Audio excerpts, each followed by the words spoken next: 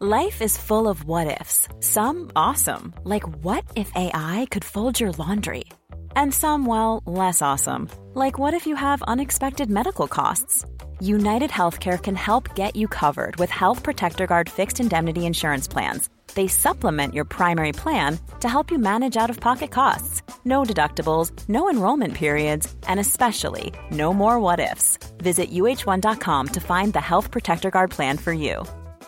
Many of us have those stubborn pounds that seem impossible to lose, no matter how good we eat or how hard we work out. My solution is PlushCare. PlushCare is a leading telehealth provider with doctors who are there for you day and night to partner with you in your weight loss journey. They can prescribe FDA-approved weight loss medications like Wegovy and Zepbound for those who qualify. Plus, they accept most insurance plans. To get started, visit plushcare.com/weightloss. That's plushcare.com/weightloss. This is Little Atoms, a radio show about ideas and culture. With me, Neil Denny.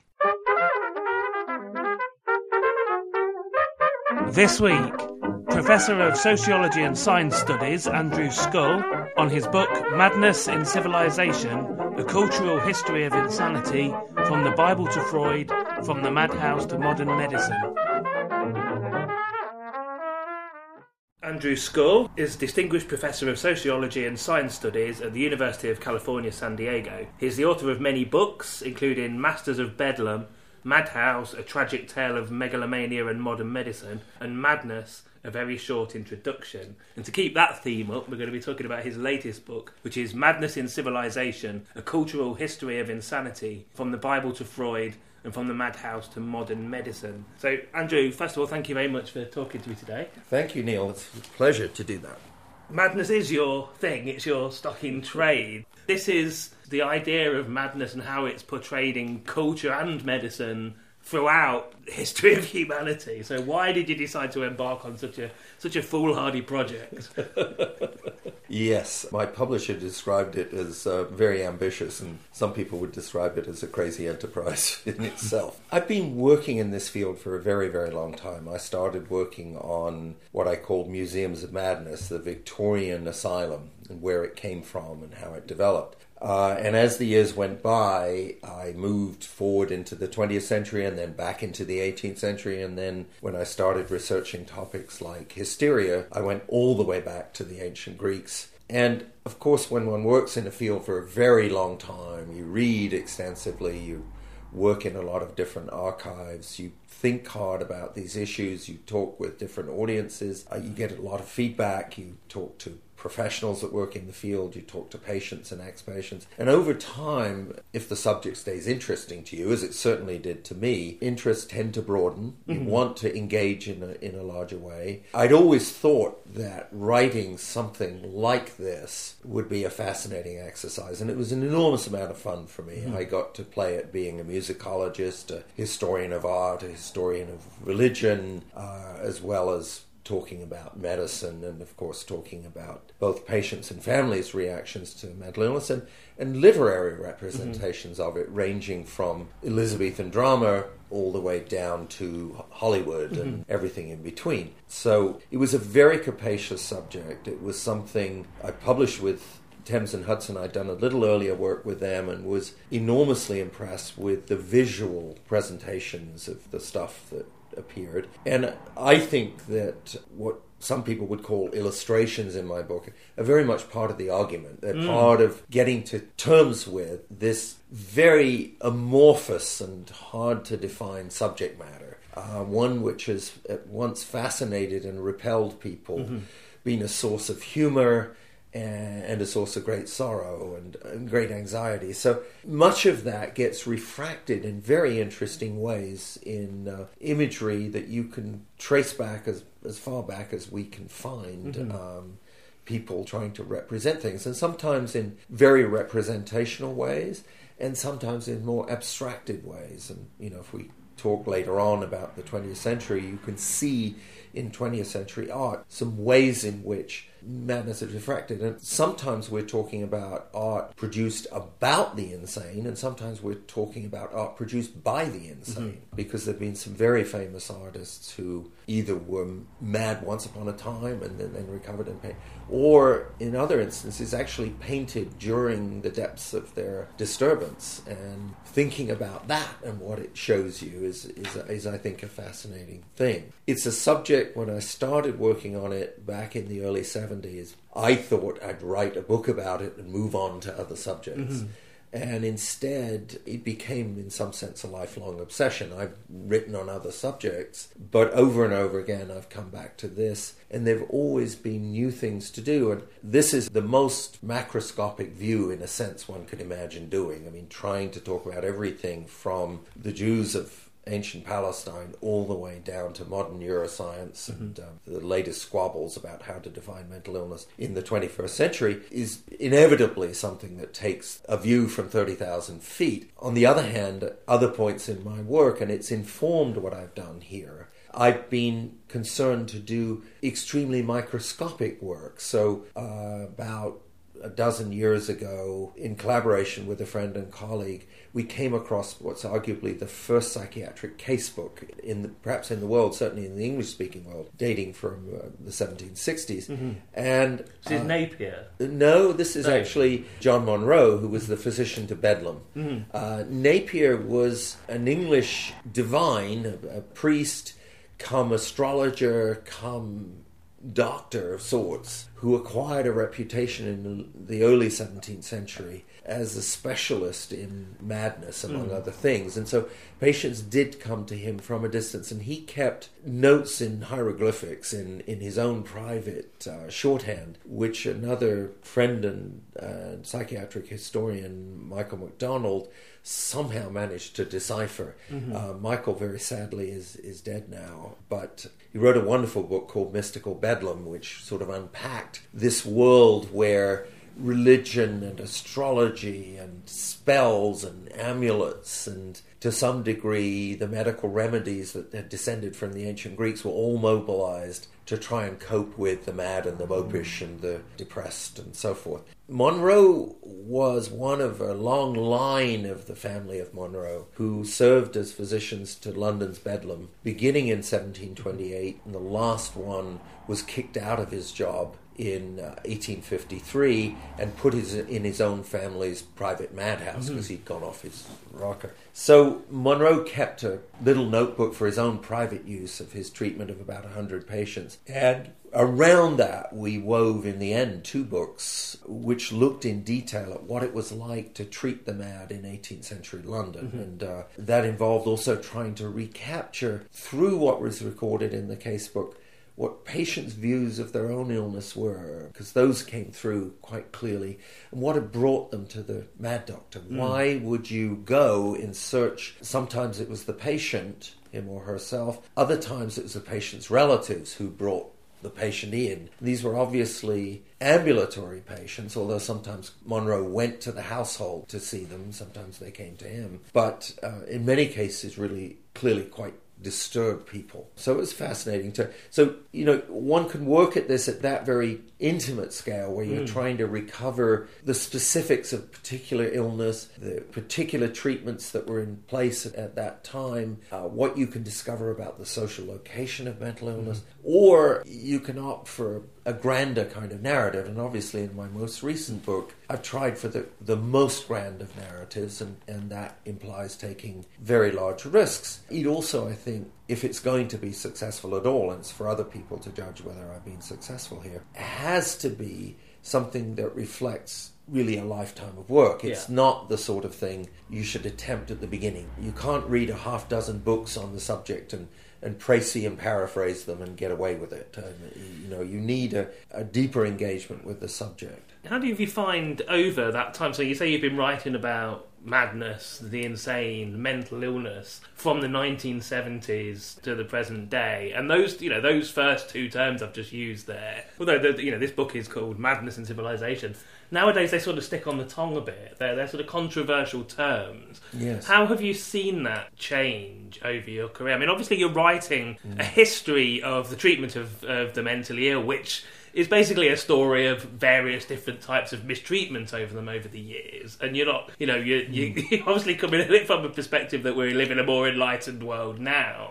But do you find, having to sort of tiptoe around the language you use nowadays? Do you find people... You do have to think very long and hard about language. And it's something I thought very deeply about before I used this title for the book. And in the very opening pages of the book, I actually talk about that choice and why I made it and why I think talking about madness rather than mental illness is the appropriate thing to do. Linguistic shifts over time are often glacially slow. Sometimes they're more rapid. Words come in and out of fashion. They acquire layers of meaning they didn't have to begin with. So in this world of talking about the institutional treatment of the mad, the first such places arose in the 18th century, by and large, a few earlier than that, and they were private profit-making business. It was often called in the 18th century and into the 19th, the trade in lunacy. So there's another word that we would no longer use, at least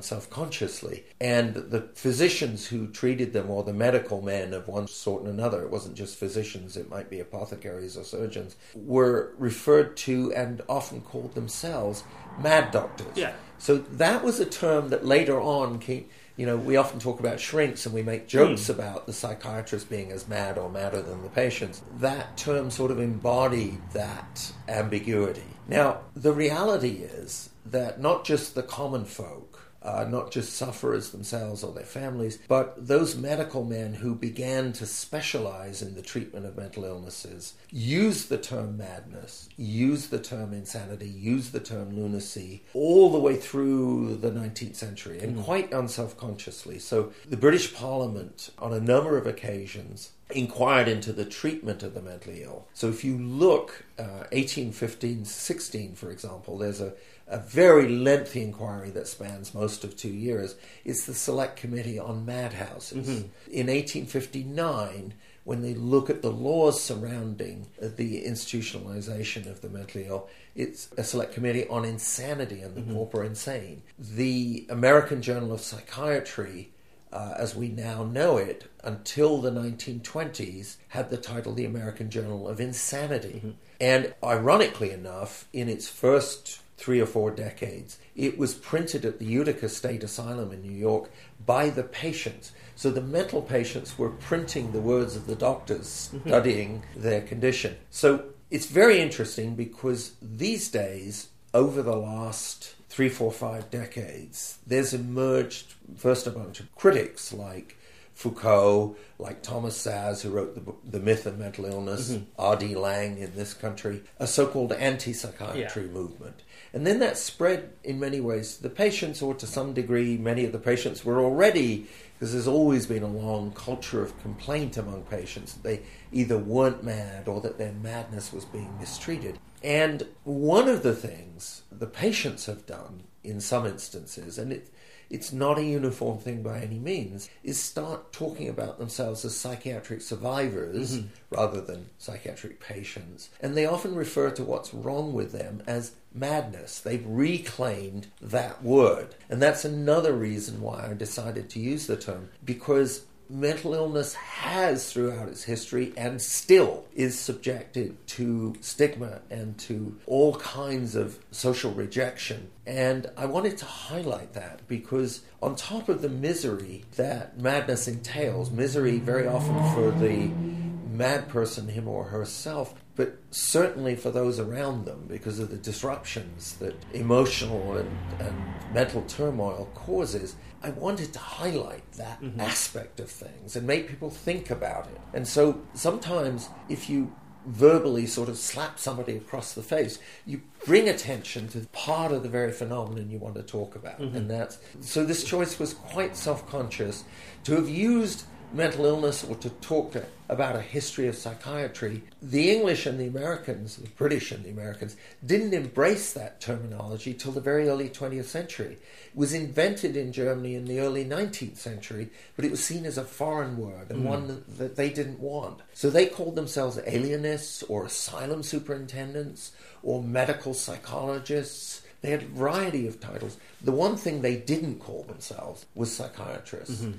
And indeed, there really wasn't the organized specialty of medical personnel who think of themselves as expert in the treatment of mental disorders didn't come about to around the middle of the 19th century. So if we're talking, as I am, about the Roman period or the Middle Ages or even early modern London or Europe, to speak of psychiatry is to use a language that's completely inappropriate historically.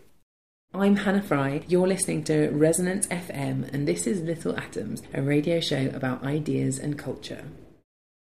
As I described this book as, a history of madness in civilization from, the very beginnings of civilization, we're going to be taking very much a whistle-stop tour through it. We could record a series from this book. It's so absolutely packed with amazing stuff. Let's start with classical society. And you've already mentioned this a couple of times, that one of the things you do throughout the book is look at the way that madness is portrayed in art throughout the ages. Yes. And one of the places that we can see very vividly the representation of madness in Greek culture is through Greek theatre, through Greek tragedy. Greek theatre and also Greek sculpture sometimes, and sometimes in paintings on craters on vases where scenes of Hercules run amok. And killing his children are there for us to see. Of course, it's a recurrent theme in Greek drama and by extension in Roman plays, and much of the inspiration when revenge tragedy comes to the fore again in the Elizabethan age and through that into Shakespeare and the Jacobean period. There was themes about madness that are being taken and reworked in a new context. So yes, in the ancient world, that's the first place we see it, in what originally was often oral traditions, oral literature, and then as society becomes literate, becomes an important part of things. I mean, in Greek society, citizens at least, not the slaves, stopped everything for drama. They were absorbed by the theatre, and very many of those dramas have scenes of violence and of madness and of disruption. They're a very, very central part of that argument. And of course, more broadly in Greek society, we can see a variety of different interpretations of madness that overlap and overlay and sometimes conflict. And that, I think, remains one of the features of madness as we come down through history. Eventually, naturalistic and particularly medical accounts of this condition come to predominate. But even now, there are alternative things around. And certainly when we look back in history, religious interpretations of madness, supernatural interpretations of it as a form of possession, treatments, temple medicine, for example, exist alongside what we come to think of as the Western medical tradition from the Hippocratic texts on down. And they're fluctuating fortunes between those different things, and they're not in any clear sense something we can mark one off from the other. So that if we move many centuries into the early modern period, into the medieval period, we can see divines laying claim to understanding madness and to some degree treating it. Much of the many pilgrims, sometimes mad people being dragged even very long distances from Cologne, for example, all the way to Canterbury. In the famous set of stained glass windows in one of the chapels at Canterbury, we see a portrayal of a mad Matilda who's been brought because she's murdered her child and has been determined to be mad. So there are layers of meaning. The physicians try to stake out some of this territory. Obviously, Hippocrates, most notably with epilepsy, which overlaps with madness. There aren't hard and fast boundaries. And there's always been thought of as a divine disease. As a divine disease. And he talks about the sacred disease, and he says it doesn't have sacred origin. It has a natural origin in the brain. So the kind of, how to put it, the temptation to root madness in the body has a very, very long history. But at the same time, the Greeks very often spoke of madness as something brought on by torment, by tragedy, by loss, by trauma of one sort and another, which implies, of course, a very different kind of etiology and perhaps a different kind of treatment of the disorder. So it's a very multivocal kind of thing, and teasing out these different strands, how they interacted or didn't interact, competed or didn't compete. When we move into that medieval period, physicians concede that some forms of madness are indeed possession or divine origin. What they try to do is separate out a subset of these conditions which are rooted more in the humours or in the body, and therefore are amenable to their skills. So for a time there's a coexistence, subsequently sometimes a conflict between these different views of madness. You talk about a point in history where there becomes a conflict, which I guess really is the start of the scientists, or the natural philosophers as they were then, getting the upper hand, which is the point where, you know, we're in the sort of the late Middle Ages, a time of witchcraft and supposed possessions and things. And you describe that sort of battle between the people who look at this from a religious perspective and the natural philosophers, almost as, like during the Reformation, almost like a religious propaganda. Yes, and even more complicated than that. As these tendencies arise, there's sometimes the naturalistic interpretations are used as a weapon by some branches of Christian belief against others. So, particularly in England, after the English Civil War, the perils of enthusiastic religion and of carrying religious enthusiasm too far, and of exorcisms and prayers and so on. Well, religion's just turned the world upside down. It's literally cost the state its head. It's been separated from the body. It's instituted a period that at least the opponents of the Puritan Revolution see as anarchy unleashed. And so when the Restoration occurs and Charles is brought back, after that, religious enthusiasm is viewed by the English upper classes as distinctly suspect. They want a much more rational, placid, calm kind of Christianity, a God who's a clockmaker and who winds the clock up and turns it on and sits back and watches his handiwork, doesn't intervene to drive people mad or to possess them or to curse them or whatever. And you can see that even earlier in Elizabethan times. There's a very famous case of a young girl who delivers a message to the house of an old crone in the village, and the old crone decides she's insulted her in some previous time, locks the door and starts hurling insults and spells against her. You know, you're going to die before my daughter, and your bones are going to rot. And the distraught teenager flees the house and then has fits and falls into hysterical paralyses, as we likely would think of them. Well, and they said that sounds, the description, the physical description of her bending her back. Yes, she arcs back just like the hysterics that were seen in Paris by Charcot. So you do have that kind of thing. But there's then competing interpretations. Her family of Puritans, they all interpret this as possession, and they pray over her to drive out the possession. Edward Jordan, who's a London physician, is induced to write a description of this in naturalistic terms as illness. But it turns out he was put up to it by an Anglican bishop who wants to squash the Puritans.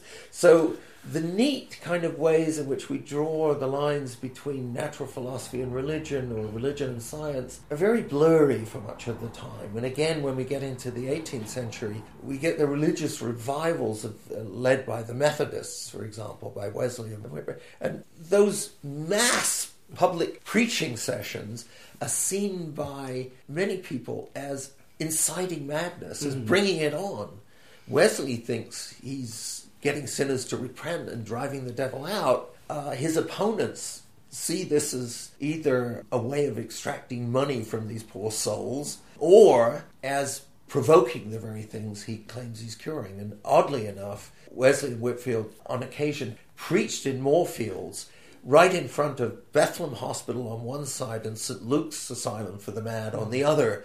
And of course, satirists like Hogarth had a field day with that. And so it's another way in which we see madness entering the world of art. Most famously when Hogarth portrays the last panel of his Rake's Progress series, and Tom Rakewell ends up mad in Bedlam, naked, chained, being bled, all kinds of strange creatures who are obviously mad all around him, and a couple of fashionable ladies who might either be aristocratic visitors or perhaps prostitutes trolling for custom, because Bedlam was notoriously a place where prostitutes roamed looking for Johns. There you have it. So tremendous interaction between the world of the mad and the sane.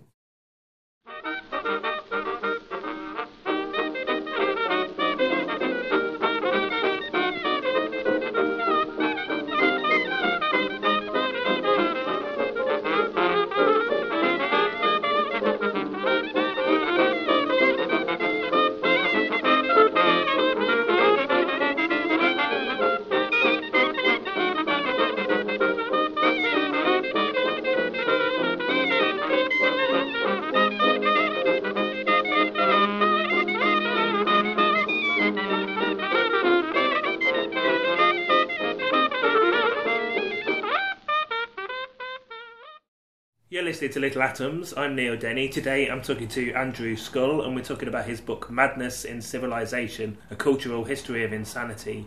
Andrew, in this part I want to concentrate on the Enlightenment, the Victorian period. But before we do, I mean, more generally, we've just left a period of history where madness is seen as the touch of God, as a divine thing. And once we get to the Enlightenment, the natural philosophers and the scientists start to look at it from a more rational perspective. But that would be a simplification, because we start to see people who are mad as degenerate rather than touched by God.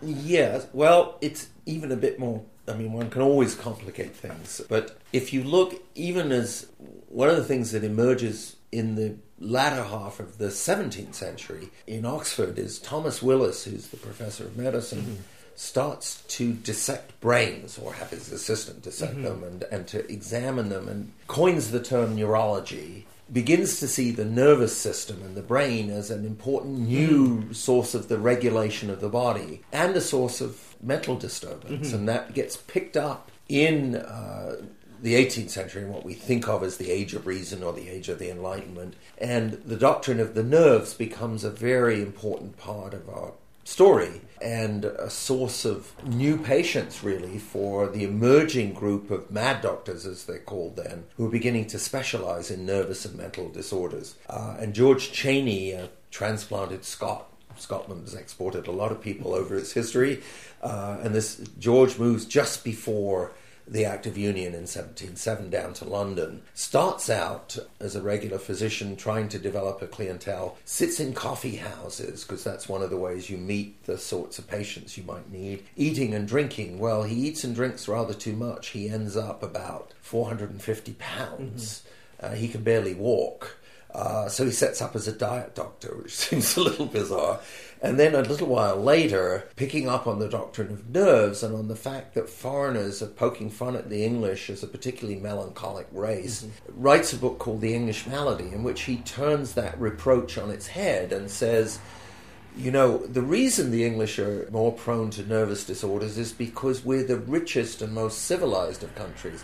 And as you become more civilized and richer, life becomes more artificial, stress rises, you become more sedentary, your nervous system becomes more refined and therefore more liable to break down. Oh, and we still believe that now? Yes, I mean, that notion of... We look back on the 18th century as this pastoral idyll of, you know, when life was calm and slow. They were already seeing it as, you know, a time when all this tea and coffee's entering and stimulating people. And for them, it was a world of novelty, of stress, of ambition, of people on the rise. And indeed, that was happening for at least a chunk of the population. And Cheney's great conceit was to both flatter the English that the reason they were so often mad was because of their superiority, but also to say that madness socially was going to be found at the very highest reaches of society, not the lowest. The peasant who still toiled in the field had a rude and kind of crude metabolism and nervous system. So the notion of madness as degeneracy, as the not the product of civilization, but almost the reverse of it, of evolution running reverse, as it were, really comes about in the second half of the 19th century. And it comes actually in part as in the aftermath of the building of the large asylums, which were a quite utopian project in their earliest stages. When the state, when counties were persuaded, when the central government persuaded to force counties to build these institutions, the idea was they were going to be curative, that they operated along a set of principles generally known at the time as moral treatment. They removed the mad person from the environment that had driven her or him mad, put them in a retreat or an asylum in the old-fashioned meaning of that word, something that removed you from the pressures of everyday life, allowed you to recover your mental strength and then go forth. And psychiatrists, a bit of an anachronistic term, alienists, as they would more likely have been called in those days, saw the asylum as a machine to remanufacture sane citizens and were very confident about what they could do. And they talked about being able to cure 60 or 70 or 80% of their patients if they came in early enough. Well, in reality, they couldn't do that. And so what happened over time, it wasn't that asylums were entirely static. Some patients who came in each year left within 6 months to a year. But if they didn't make it out in that first year or 18 months, they tended to become long-stay chronic patients. And over time, the chronic patients formed a larger and larger whole of the population of the asylum. They came to embody its image in the minds of the public. Yeah. The public saw them as places, warehouses for unwanted people, really. I mean, places where, I called them at one point cemeteries for the still breathing, sort of places that people were still above ground, but they were morally dead, legally dead. Yeah. They didn't have any more rights. And as the profession confronted that inability to deliver on its promises, in some senses, the doctrine of degeneracy was a way of explaining away their failures and making it a good thing. Look, folks, if we release these people, they're in fact biologically inferior. They lack the moral restraint that more civilized people have. So they're going to breed like the proverbial rabbits, and they're going to produce more and more mad men and women as the time goes on. So there's a prophylactic aspect to the asylum. It allows us to put patients away, prevent them breeding, and eventually short-circuit the problem of madness. Now, that feeds into a narrative of eugenics. Yeah. Francis Galton, Darwin's cousin, one of many proponents of that. It attracts the great and the good. H.G. Wells, George Bernard Shaw, a whole host of intellectuals. Winston Churchill, I don't know if he counts as the great and the good at that period in his life, but still. And fortunately, in democratic societies and in societies where you have a pluralistic approach and you have religious people who, for example, who are very much opposed to the logical implication of eugenics, it goes only so far. Locking up, in America, involuntarily sterilizing people to a surprising degree. But the logic of that position is what happens in Nazi Germany, where those restraints disappear. And the Nazis refer to the mentally ill as degenerates and as useless eaters, people who simply consume resources, are pollution to the purity of the race, something the Nazis were only too keen to talk about. And so they initially borrow from California, the state I usually reside in these days, the idea of compulsory sterilization. And they take it to a much greater extreme because they don't have any checks and balances at all, of course. And then they embark on a secret program called T4 after the house on Theresienstrasse in Berlin, which ironically was confiscated from a Jewish family. They start exterminating the mentally ill and exterminate 150, 200,000 patients. And appallingly, the final solution actually gets its start there. They start by injecting poisons into these patients by shooting them, and then develop the technology of the gas chamber. And even the personnel as well as the equipment are later transported east to the death camps for the victims of the Holocaust. So the mentally ill, that whole language, and if you read what British psychiatrists are saying about the mentally ill in the late 19th century, it's full of the most appalling cruelties and stereotypes. So one British psychiatrist who practiced at Northampton Hospital, for example, says every year thousands of children are born with pedigrees that, were they puppies, would lead them to the horse pond. In other words, we tie them up in a sack, put in a lead weight, and throw them in the pond and drown them. So they understand where this should all go, but luckily for us and for those poor souls, that logic doesn't get applied here. In Germany in the 20th century, it does. I'm Tom Barbash, and you're listening to Little Atoms, a radio show about ideas and culture. I knew, obviously, when I mentioned the idea of degeneracy, that the inevitable endpoint of that was going to be with the Nazis, but I had something else in mind. A thing that came to England, particularly in the 15th century, and ended up filling the madhouses, which was syphilis. Yes. Yes, no, that's fascinating. I mean, syphilis seems, there's a bit of controversy around it, but the latest physical anthropology evidence seems fairly definitive about this, that syphilis was one of the things Columbus and his crew brought back from the New World. We took many of our diseases to which we had acquired a certain degree of immunity over there, and it's one of the things that caused the mass extermination of the native populations in the Americas. But in return, we got syphilis. And syphilis, very early on, what Dürer's first surviving woodcut is of a syphilitic soldier in uniform.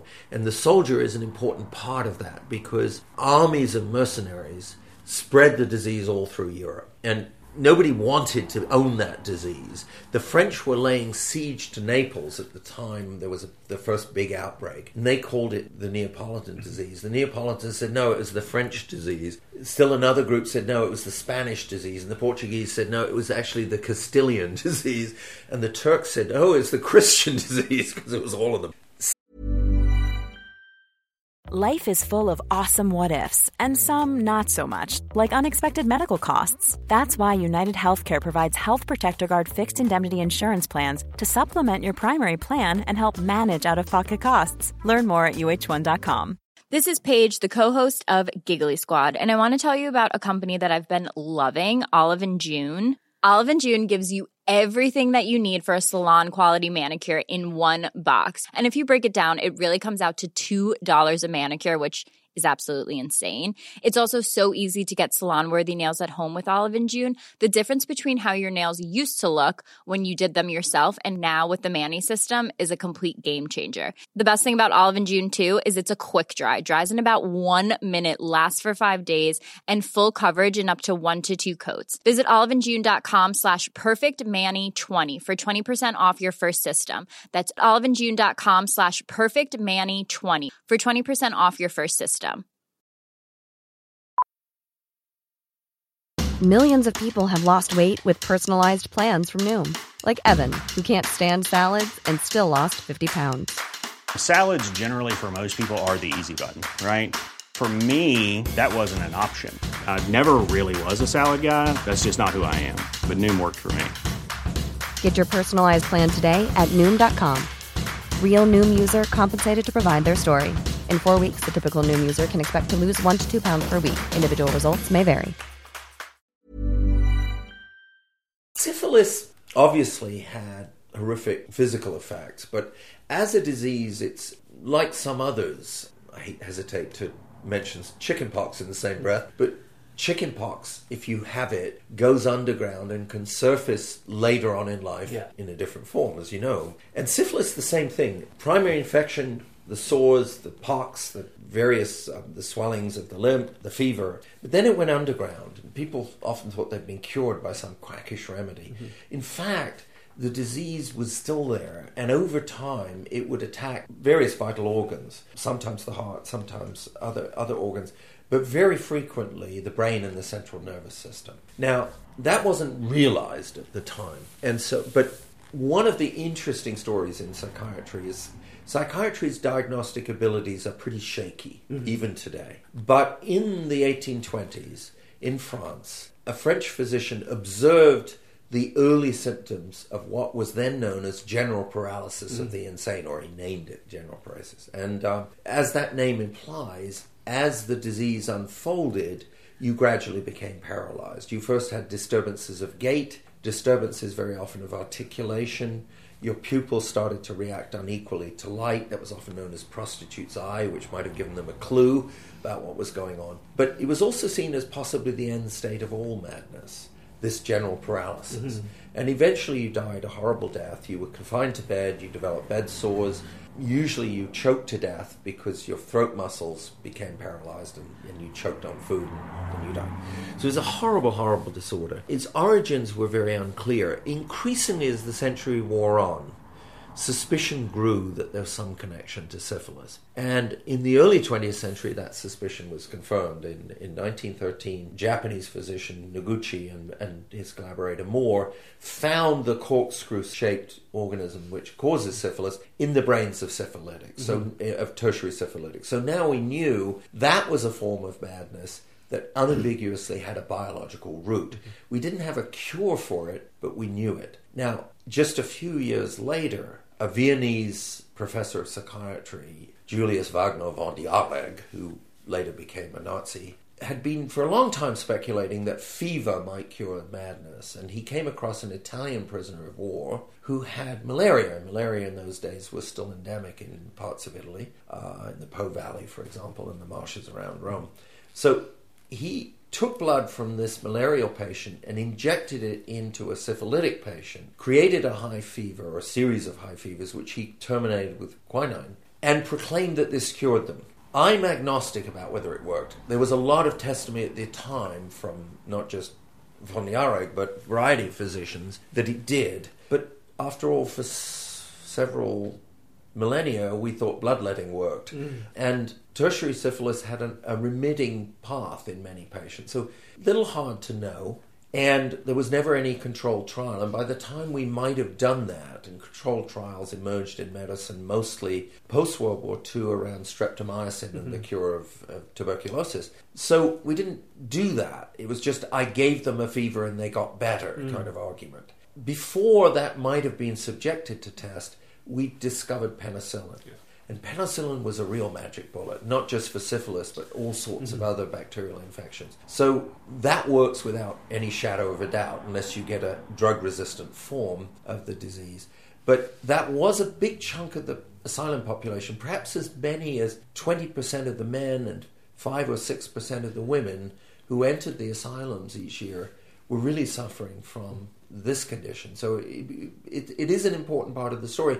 And of course, along with the neurological damage it was doing, it did produce very hard to ignore psychiatric symptoms. These were the sorts of people who proclaimed themselves Jesus Christ or Napoleon or, ironically, the Virgin Mary, but really were suffering from the effects of the infection of their brains.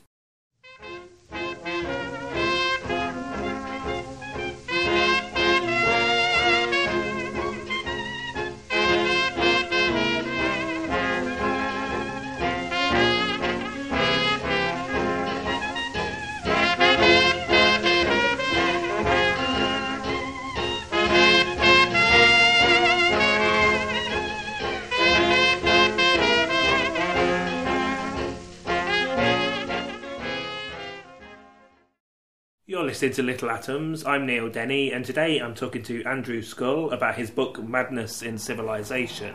I've written down nerves and nervousness. I wanted to talk about that a polite description. Yes. But actually, we haven't talked about hysteria yet either, so let's talk about the idea that in the past, the treatment of mental illness, madness, is something, the burden has fallen heavily on women. It's something that's been often seen as a disease that particularly afflicts women. There's this amazing idea that the womb would travel around the body. Yes, yes. So let's talk about this. I mean, I wanted to get us really to the fantastic figure of Franz Anton Mesmer at some point. But let's just talk about this idea that women are more affected by madness than men, or the historical idea that we thought they were. Yes, well, one of the interesting things about writings on the history of psychiatry was until the women's movement came along, gender really wasn't mentioned by historians. I include myself in that because my earliest work didn't make a big fuss about that. Particularly someone like my friend Elaine Showalter came along and wrote a book called The Female Malady and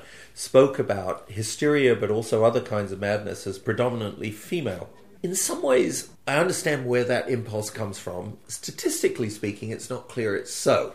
But the identification of men with rationality and females with emotionality and irrationality is a trope that has a long history in the culture. The witch craze wasn't solely directed at women, but they very largely were its victims. Hysteria, by the very term, of course, comes from the Greek word for womb, and as you indicated a minute ago, for a substantial chunk of medical history, the womb was talked about as though it could wander around causing mischief in the body of women. It's why they talked about the globus hystericus, or the choking sensation in the mouth. Well, the womb had moved up and squeezed the lungs up and was causing this choking sensation. Well, subsequently, as knowledge of human anatomy evolves beyond the fanciful notions of the ancient Greeks and of Galen, we realized increasingly that wasn't a feasible kind of thing. But it was replaced in the 19th century by a notion that the womb and the brain were linked via the nerves. And even earlier than that, if we think about the long 18th century, it's interesting, in the Austrian or the Habsburg Empire in southern Germany, there was a priest named Gassner who began exorcising patients and driving out the devil. So in the Age of Reason, which we take as the moment when all that superstition has gone, just as we got Wesley doing his thing in England, Gassner in a Catholic part of Europe is invoking the old exorcist visions. That becomes very disturbing because people travel from all over to get this treatment, sort of like to Lourdes. People on the roads are a potential source of disturbance. All this rousing of popular enthusiasm is seen by the authorities as dangerous. Who knows where it may turn next? So eventually the Empress of Austria and the Pope get together and send Gassner off to be a parish priest in some isolated little parish where he can do no more harm and tell him no more exorcisms. Meantime, in Vienna, a rather wealthy Viennese physician named Franz Anton Mesmer has derived an initial fortune from marrying very well. And he's got a palace, really, of a home, to which people like Haydn and Mozart, both father and son, come. One of Mozart's first operas is written and first performed in Mesmer's gardens. He is a physician to the wealthy. And embracing this doctrine of the nerves and of invisible forces in the universe, he turns not to the idea of devils and spirits, but to another kind of invisible force. So obviously Newton and Newton's work on gravity has become one example of a force we can't see, but we can see its effects. So too with electricity and magnetism, for example, which have increasingly come to be things the natural philosophers are studying. And Mesmer claims to have found another natural invisible force, namely animal magnetism, something that wanders around our bodies or rushes around our bodies, and if it's blocked, causes various kinds of illness. And he also claims that via his gaze, or by inducing a trance, or by roving his hands over the body, or not quite touching the body, he can manipulate this fluid and get it to go around the blockages. And he attracts quite a crowd of patients in Vienna. He's very well connected. One of the patients is a blind young pianist from a very rich family, somebody for whom Mozart allegedly wrote one of his piano concertos. But she's mostly famous as a blind musician. And he treats her, and she recovers her sight. But when she recovers her sight, she loses her favor with the Empress. There are lots of talented pianists. And moreover, Mesmer's enemies circulate rumors that he has seduced her as part of the treatment. And the connections of mesmerism and sexual vulnerability are a recurrent very theme. Much so. That's where I wanted to go, really. Yes, and they really are, because, atmosphere. you're putting these patients into a trance, these women, you're passing your hands over the various regions of their bodies. They're being carted off to a recovery room, which is padded and lined with mattresses so they can't harm themselves. Well, what else is going on behind that closed door? So Mesmer actually is forced to flee Vienna, and he moves from Vienna to Paris and restarts his practice, attracts many French aristocratic ladies, and to some degree their male counterparts, and even some of the poor. And he develops his treatments further, so he fills tubs with iron filings and iron rods protrude from them that you can attach to the bits of your body that are ailing, and those concentrate these mesmeric forces. He's meantime explained Gassner's success with exorcism as that he inadvertently was provoking the magnetism in the body. So he's found a way to explain away that in naturalistic terms. And as you can see, animal magnetism might have existed. It could have had the same status as gravity or magnetism or electricity. In fact, it didn't. And Mesmer's rivals eventually persuaded the French king to set up a very famous commission, one of whose members was Benjamin Franklin, who was then the American ambassador to Paris, to investigate Mesmer's claims. Now, rather curiously, they did two things. They didn't actually observe Mesmer practicing. They observed one of his disaffected pupils. That was a source of some anger on Mesmer's part. They also didn't address the question of whether it worked. What they asked themselves was there such a thing as a magnetic fluid? And through a variety of ingenious experiments, and they were quite clever about this, they said no, it didn't. So thereby trying to discredit the whole thing. And indeed, eventually that report, it certainly prevented Mesmer getting the kind of official recognition he wanted. Shortly thereafter, a certain blind pianist from Vienna shows up to play concerts in Paris, and Mesmer flees. He leaves first for Lyon with the excuse he's going to demonstrate mesmerism for the brother of the King of Prussia. And that demonstration goes badly awry. It fails massively. At which point, Mesmer departs France altogether, lives another 2 decades, but basically in obscurity. He's lost his thing. Mesmerism sort of persists as a fairground thing, as an underground thing, as something that the chattering classes are interested in. So Dickens, for example, is very interested in mesmerism. In a modern novel, Peter Carey's Jack Maggs, which is a retelling of the Great Expectation story from Magwitch's point of view, Dickens is portrayed as this mesmeric figure. Wilkie Collins, who's Dickens' great friend, incorporates mesmerism in his novels. But it's become very deeply unrespectable. And it revives, when it does revive, under a new name, via a Scottish surgeon, James Baird, who calls it hypnotism, doesn't talk about magnetic fluids, and mainly achieves a new respectability when it's taken up by the doyen of late 19th century neurology, Jean-Martin Charcot in Paris, who uses it as a therapeutic modality on hysterical patients from the Salpêtrière, from the hospital for women, where he has a neurological and psychiatric, well, really more a neurological service. And Charcot, who's identified many of the modern neurological diseases, thinks of hysteria as simply another neurological disease. He's convinced it has physical roots. It's rooted in the brain. Hysteria works on these people because they have this defective nervous system, and only defective people can be hypnotized, he thinks. Later experiments tend to show that's not true.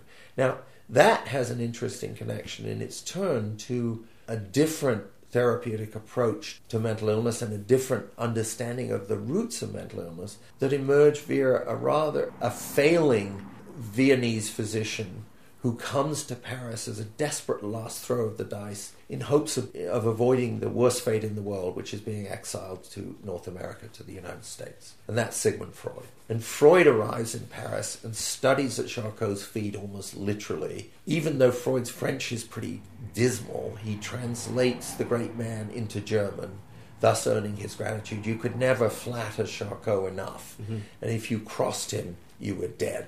I mean, professionally at least, you were dead. He would kill your career. But Freud becomes, in a way, a favorite. Charcot gives him a famous postcard of himself. He liked to refer to himself as the Napoleon of the neuroses. And if you see this picture, he's adopting a Napoleonic pose with his arm crossed across his chest and inside his jacket, looking a bit like Napoleon. Anyway, Freud goes back to Vienna and initially tries hypnotism on hysterical patients with his senior friend Joseph Breuer, and the two of them then write studies on hysteria. But interestingly, Breuer has plenty of patients, doesn't need hysterics, doesn't like working with them, drops them. They end up in Freud's lap, so to speak. And Freud, who's always a rather clumsy hypnotist, comes to believe that hypnotism is a short circuit and doesn't really solve the problem.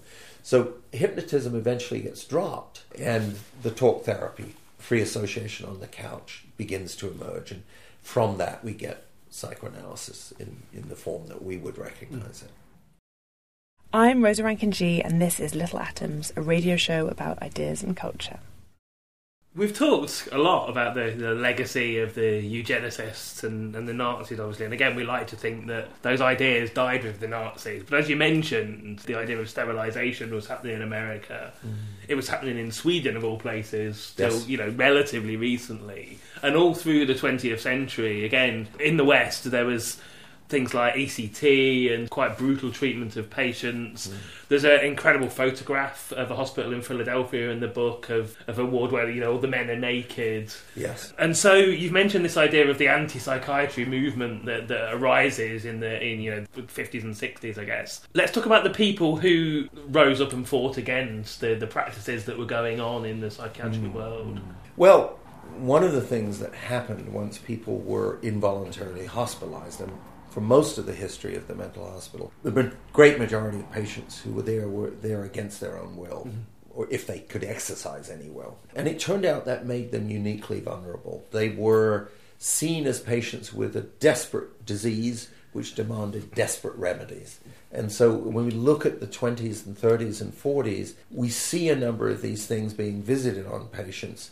You mentioned ECT. Oddly enough, that's the only remedy from this period. And it was a purely empirical remedy. I'll talk a little bit about where it came from. But it's the only one that survives into the present. And it's still used. Some psychiatrists and patients swear at it. And some psychiatrists and patients swear by it and claim it rescues them from misery. But it's the only one of those therapies that survives. If you look at things like, somebody I studied in an earlier book called Madhouse, Henry Cotton decides, based in part on the fact that syphilis is an infectious cause of some kind of madness, that the rest of madness is caused by hidden infection. And since it's pre-antibiotics, he thinks you have to engage in what he calls surgical bacteriology, which means to go in and whip out all the disease bits. Well, that's teeth, that's tonsils, and when you don't get better, it's not that the theory's wrong. You swallowed the bacteria, so we've got to reach into the gut and take out stomachs and spleens and colons and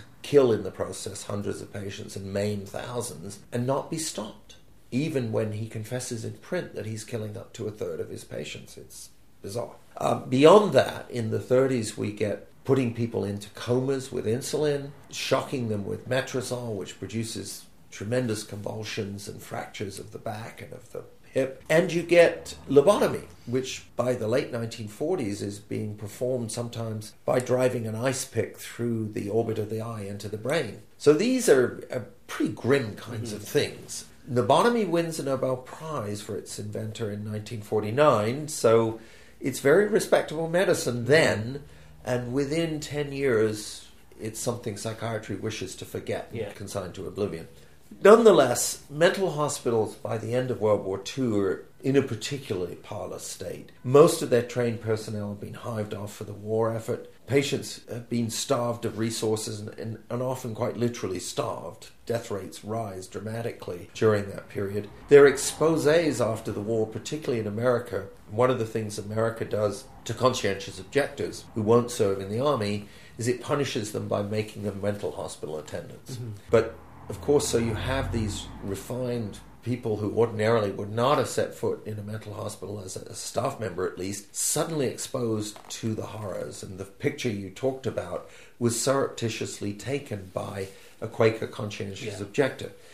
It's very striking. It's one of a number of very striking images he smuggled out of the madhouse. That first generation, though, there were plenty of journalistic critics, some of whom had visited the death camps in Germany and then went back and saw conditions in the mental hospitals and made the analogy between the death camps and the mental hospitals. But that group of primarily journalistic critiques was aimed at getting more money out of the politicians so we could do more lobotomies, more ECT, more insulin coma therapy, because that was what modern medicine was about. What happened in the 1950s is, I guess, my home discipline. I'm more of a historian these days than not, but sociologists began to study the mental hospital, initially in collaboration with psychiatrists, later on their own. And as they did it on their own, so the tone of their critiques of the hospital became increasingly hostile. Increasingly, they came to believe the hospital was the problem, not the illness. Mm-hmm. Most famously in the work of Irving Goffman, who was a colleague of mine for a few years at the University of Pennsylvania.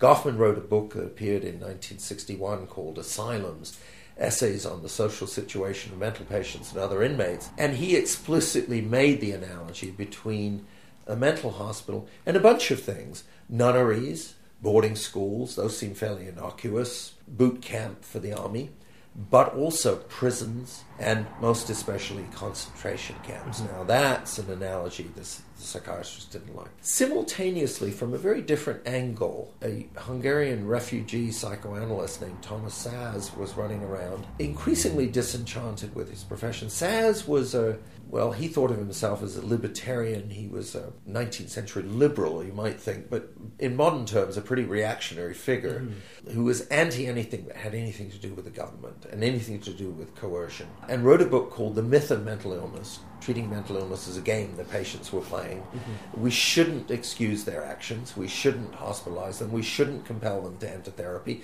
If they did bad things, we should punish them. And Szasz was very consistent in his views. About the same time on this side of the Atlantic, you had this rather strange figure who became something of a guru in the 60s of Ronald Lang, or Ronnie Lang, who trained in Glasgow, trained as an analyst, came from a weird family background, became convinced families were the source of mental pathology, and proceeded to demonstrate it by treating his own family and children so appallingly that one committed suicide and others were driven quite balmy. Lang, from a very different point of view, because he saw himself as Marxist, the opposite of Szasz, tended to be lumped in with him, along with figures like David Cooper, who'd come from South Africa. And all of them started to criticize mainstream psychiatry as oppression and to attack things like lobotomies and even ECT as signs of that oppression. And in the atmosphere of the late 60s, of greater freedom as people saw it, but also of intense opposition to the Vietnam War and to expertise and authority which were mobilized in support of the war and in ways that people were repelled by. Psychiatry got kind of bound up in that, seen as an agent of social control, part of the state, a repressive thing. There'd been a lot of criticism in those years, and quite justified criticism, that the Soviets were imprisoning dissidents in mental hospitals and filling them with psychotropic drugs and treating their political objections as signs of their mental illness. Well, in the West, the critics of psychiatry extended that and said, you accuse the Soviets, but you're just as bad. And so that criticism emerged, and somewhat after that, lawyers started to get in the act in the United States. So there were lawsuits about the right to treatment, and then lawsuits about the right to refuse treatment. And out of that, you got a patient movement, very often that adopted this anti-psychiatric viewpoint, and they started referring to themselves as MAD, or as consumer survivors or psychiatric survivors, people who'd survived this oppression, not who'd been treated by a profession devoted to providing therapy and cure, but oppressed by them. For psychiatrists, this was, I think, a dreadful moment. It was a time, they've always tended to be tarred with some of the stigma of the mental patient themselves, but this was an era where they saw as anti-science was being used to pour scorn on their credentials. And the problem was their credentials were pretty weak. Their ability, for example, to reliably diagnose a patient was increasingly coming into question. Drugs had entered the picture. Drug companies wanted to test their drugs. And they increasingly needed to test them on larger and larger groups of patients, often in different sites. So that meant it was very important you had a homogeneous group of patients. If you were testing in London and New York on schizophrenic patients, you needed to be sure you were looking at the same kinds of patients. But when John Cooper and his associates studied diagnosis in New York and London, what they found was 3 times as much schizophrenia in New York as in London, and 3 times as much manic depressive illness in London as New York. And clearly what was happening, and you could see that even when you presented the same cases, was that one group of psychiatrists was diagnosing one way and another. Well, let's say we had patients with pneumonia and TB, and you were likely to get diagnosed with TB if you were in America, but pneumonia if you were in London. We'd all regard that as an indictment of the capacity of the physician. So there was a real crisis, and somewhat out of that, somewhat out of the need for drug treatment, somewhat out of a rebellion on the part of some American psychiatrists against the hegemony that had emerged after World War II of psychoanalysis in America, there was a move back to biology. And there was a task force set up to systematize diagnosis and make it reliable so that if psychiatrist A were confronted by a patient and then psychiatrist B, they'd agree on what was wrong. It was very embarrassing not to have that. So that's really where that task force came from. It published its findings in 1980. It was the 3rd edition of what's called the Diagnostic and Statistical Manual at the American Psychiatric Association. Very long-winded. So we usually refer to it simply as DSM. Yeah. And there's DSM 3, 4, 5 now. 5 was published 2 years ago in the midst of enormous controversy all over again. Because when the guys started that revision, they wanted to base it on the causation of different mental diseases, but they found they couldn't do it. So they went back to the same system of using symptoms, observable things of an interior problem, and that didn't work so well either. And so when they produced it, a couple of weeks before it appeared, the director of the National Institute of Mental Health, or NIMH, went to the New York Times and denounced it and said, we're not going to use this system anymore for funding research. People think there's something called schizophrenia. People think, my colleagues think there is. My colleagues think there's something called bipolar disorder. There's no such thing as those disorders. They're constructs. And I'm sitting there thinking, am I listening to a Scientologist talk? But in fact, his agenda was to move back to biologically based causative models of mental illness. And I can understand that drive, but the sad fact of the matter is they can't do it because they don't have a clear enough picture of where these conditions come from even today. So they're really stuck with descriptive psychiatry. Patients are stuck with it. It's the best they can come up with, the best we've got, and it's a problem. I'm Jonathan Meades, and you're listening to Little Atoms, a radio show about ideas and culture.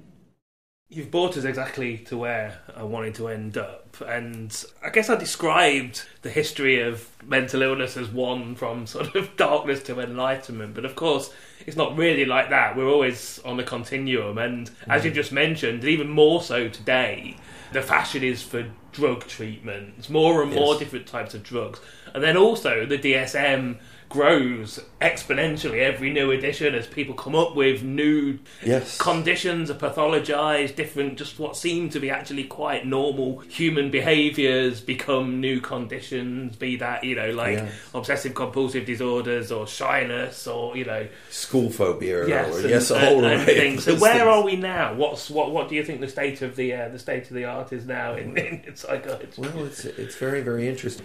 The drugs began to emerge, modern drug therapy began to emerge in the early 1950s with this first generation antipsychotics, what was called Largactil here, or Thorazine in the United States, as trade names for chlorpromazine. And there were a whole lot of copycat drugs, and then of course subsequently so-called minor tranquilizers, Miltown and then Valium and the like, and then antidepressants of various classes of antidepressants, most notably in the 1990s, Prozac and its descendants, the so-called SSRIs, or selective serotonin reuptake inhibitors. And those were associated with a model of mental disorder as rooted in neurotransmitters in the chemical soup in the brain. And mental illness was finally shown to be a disease like any other, and a disease that was treatable with these things. Well, there are a couple of problems with that. First of all, the serotonin hypothesis, for example, is scientifically exploded by now. There are antidepressants that work by lowering serotonin levels and antidepressants that work by raising them, and there's growing evidence that that is not what it was cracked up to be. It's not the cause of things. The other thing is that the drugs aren't a free lunch.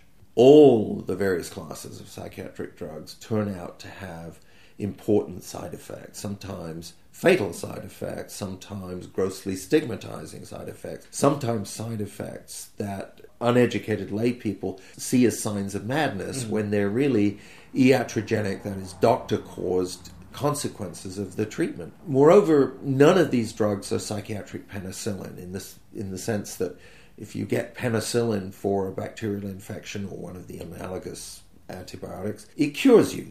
The disease goes away. These are drugs that, at best, are symptomatic treatments. They relieve some symptoms. In schizophrenia, they relieve what are called the positive symptoms, the more florid symptoms, the ones that are most disturbing to outsiders. They don't tend to relieve the negative symptoms of schizophrenia, and they don't abolish the underlying disease.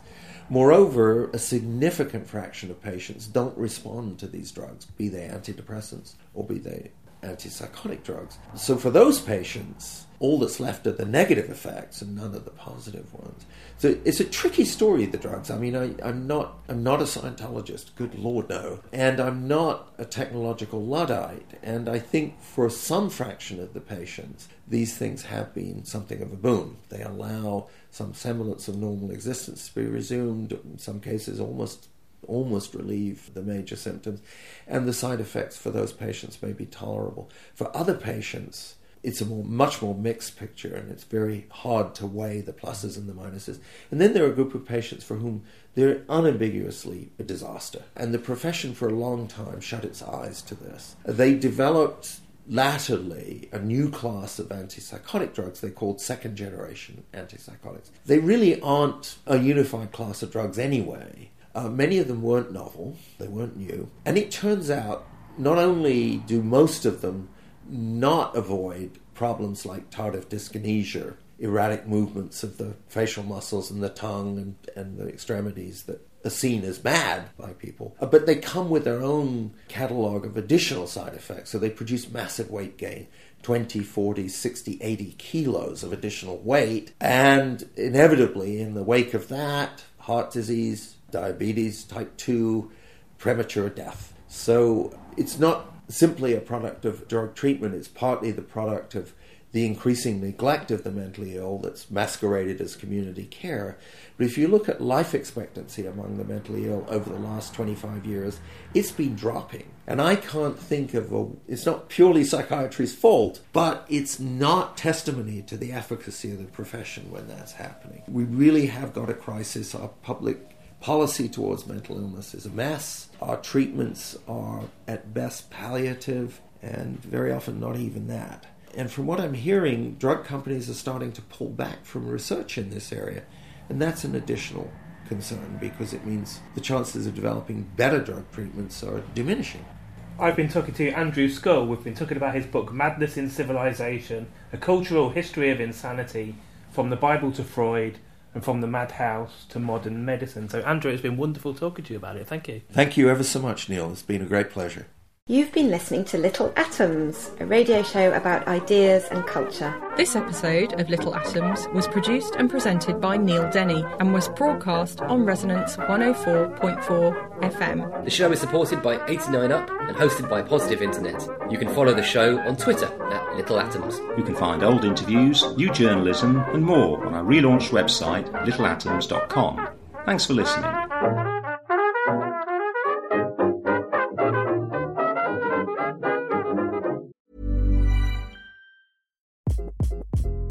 Hi, this is Craig Robinson from Ways to Win, and support for this podcast comes from Invesco QQQ, the official ETF of the NCAA. The future isn't scary. Not realizing its potential, however, could be. Just like on the recruiting trail, I've seen potential come in many forms as a coach. Learn more at Invesco.com/QQQ. Let's rethink possibility. Invesco Distributors, Inc. Even when we're on a budget, we still deserve nice things. Quince is a place to scoop up stunning high-end goods for 50 to 80% less than similar brands. They have buttery soft cashmere sweaters starting at $50, luxurious Italian leather bags, and so much more. Plus, Quince only works with factories that use safe, ethical, and responsible manufacturing. Get the high-end goods you'll love without the high price tag with Quince. Go to quince.com/style for free shipping and 365-day returns.